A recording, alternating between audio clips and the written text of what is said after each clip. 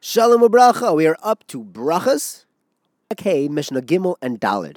In Mishnah Gimel, the Mishnah tells us that if someone says that Hashem's mercy reaches all the way to the bird's nest, or that we remember Hashem's name on the good, or if he says moidim moidim twice, we silence him. Now, when he says that Hashem's rachamim is on the bird's nest, this is referring to the mitzvah of Shiluach HaKein, that Hashem has rachmanis on the birds. The Ramban says that the rachmanis isn't Hashem's rachmanis, it's Hashem teaching us rachmanis.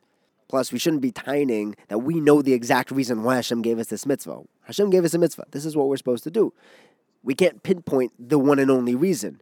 Now, if he says that we mention Hashem's name on good, that's not true. We mention Hashem's name on bad also. And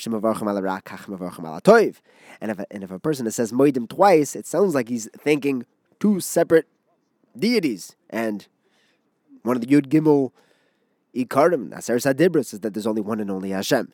So it doesn't sound good. We silence him. If someone is davening for the Amud and he makes a mistake, we replace him with another chazan. And when we ask him to step down, he shouldn't refuse. Like when we ask someone to daven for the Amud, there's halacha that you're supposed to refuse 3 times. But when coming down, he should come down right away so that there shouldn't be a big hefsek in tefillah. Now, when this replacing chazan gets up, he begins from the beginning of the bracha that the previous chazan made the mistake in. In Mishnah Dala, the Mishnah tells us that if someone is davening for the Amud, he should not answer amen to the Kohen's bracha of Birchas Kahanim, because that can confuse him. He can lose his concentration. Halacha l'maisa, nowadays, since we have a siddur, if the chazan can be sure that he won't lose his concentration, he could say amen to the Yivrecha Hashem, but not to the actual bracha of the Kahanim, bi'ahava, because that would be a hefsek in his tefillah.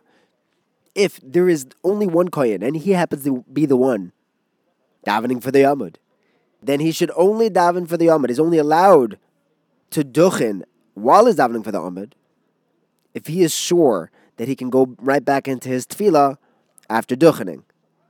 There's a machlekes poskim nowadays. If there's a chazan, the only person who knows how to daven tal, and he's the only kohen, do we assume that nowadays we have siddurim that he'll be able to jump right back into tefillah, or he shouldn't duchen? Thank you for learning with me. Have a wonderful day.